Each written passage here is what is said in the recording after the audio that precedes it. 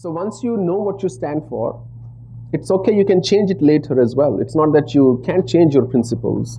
But once you know what you stand for, your principles of life, your decision making will become very easy subsequently.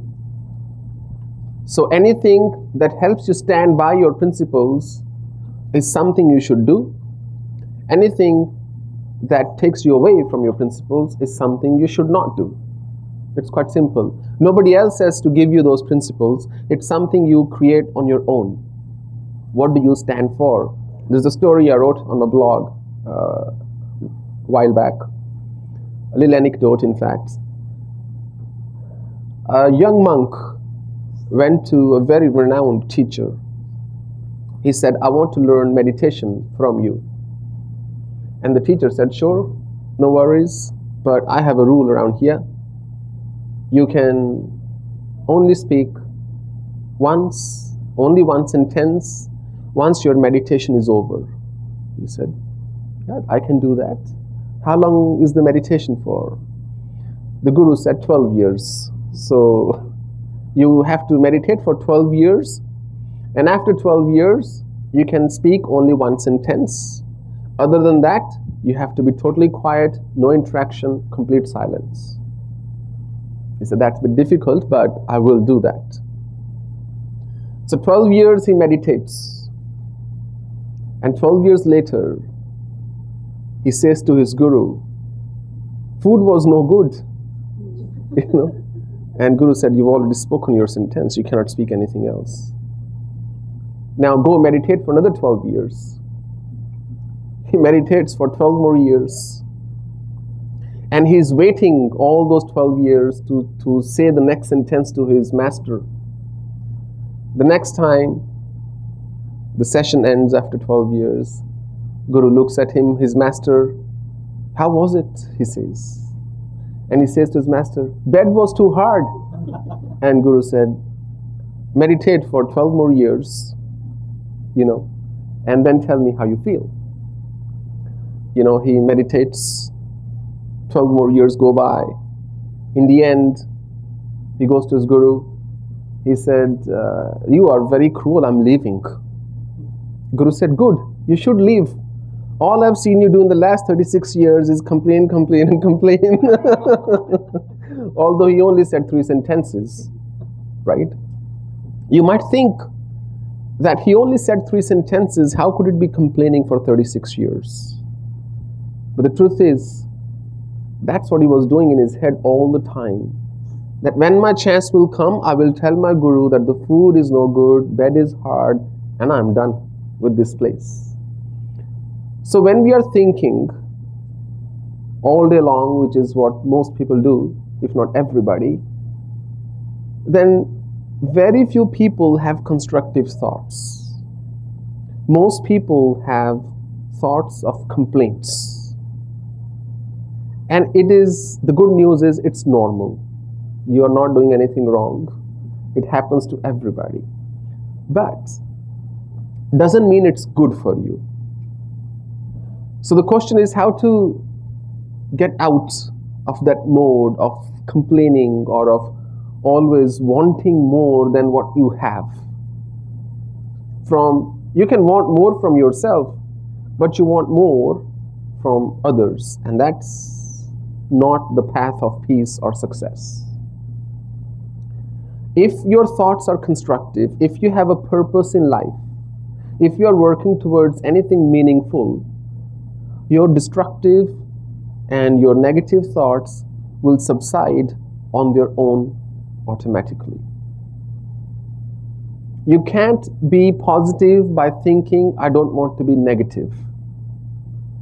You can't feel strong by feeling guilty over your past actions. You can only feel strong if you don't pay attention to what happened in the past and you only focus on what is in the present. And the way to do that is, like we discussed, discipline, don't give up, and be mindful. And that's why we did meditation today. So you learn to be aware of where you are. Everybody makes mistakes.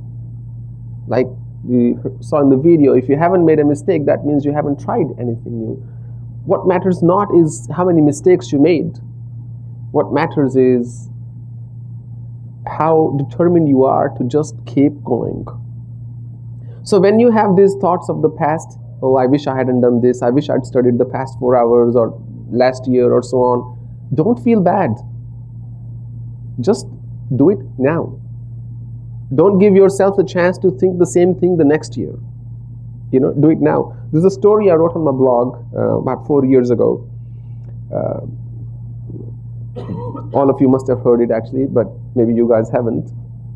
But this retreat is for you, so I'll tell it again. There was a lady once, and she was not happy with her life. And she went to this guru, this monk, and she said, "Can you please give me something so that all my problems go away, so that I am happy?" And the guru looked at him and thought, she's already got everything. There is nothing I can give her more to make her happy.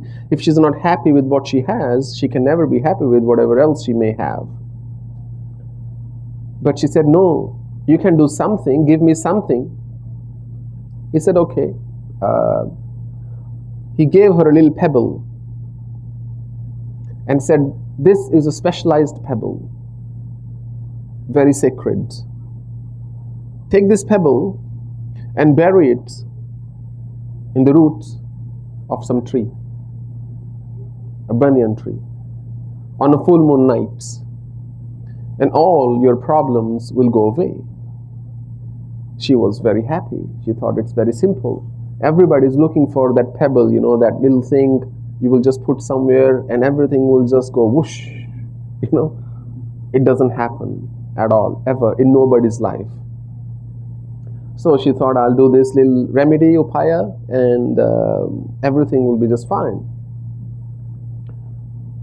The guru says, "There is one condition, lady." And she said, "What would that be?" "When you bury this pebble by the roots, at that time, you can think of anything you want, except 3 things. She said, "What are those 3 things?" He said, "You can think of anything, but you must not think of 3 things I'm going to tell you now. Don't think of a 3-legged elephant, and don't think of a lame monkey, and don't think of a talking frog. So other than a talking frog, an elephant with 3 legs, and a lame monkey, you can think anything else at all." She thought that was very simple. All I have to do is avoid thinking about these 3 things. The full moon night was 15 days away. For the next 15 days, she reminds herself, I'm not going to think about the lame monkey. I'm not going to think about a frog that can talk. And I'm certainly not going to visualize any elephant with 3 legs. And when she went to bury that thing, there were only 3 things on her mind. Only 3. She could not think of anything else. All she was seeing were 3-legged elephants all around her, and lame monkeys hanging from trees, and frogs talking to her that you are a loser, you're a loser, you're a loser, you're a loser. That's all that happened to her. And here's the learning in this. You cannot not think about something. You know what I mean? You cannot say, I'm not going to think about this. I'm not going to think about my weaknesses, or I'm not going to be negative, or I'm not going to feel bad. When you say not in it, mind does not recognize. Like your parents tell you all the time, don't do this, don't do this, don't do this, and you do exactly that, right? So you are by default designed to ignore all the nots. So focus on only what you should do. Focus on only what you can do and what you should be doing.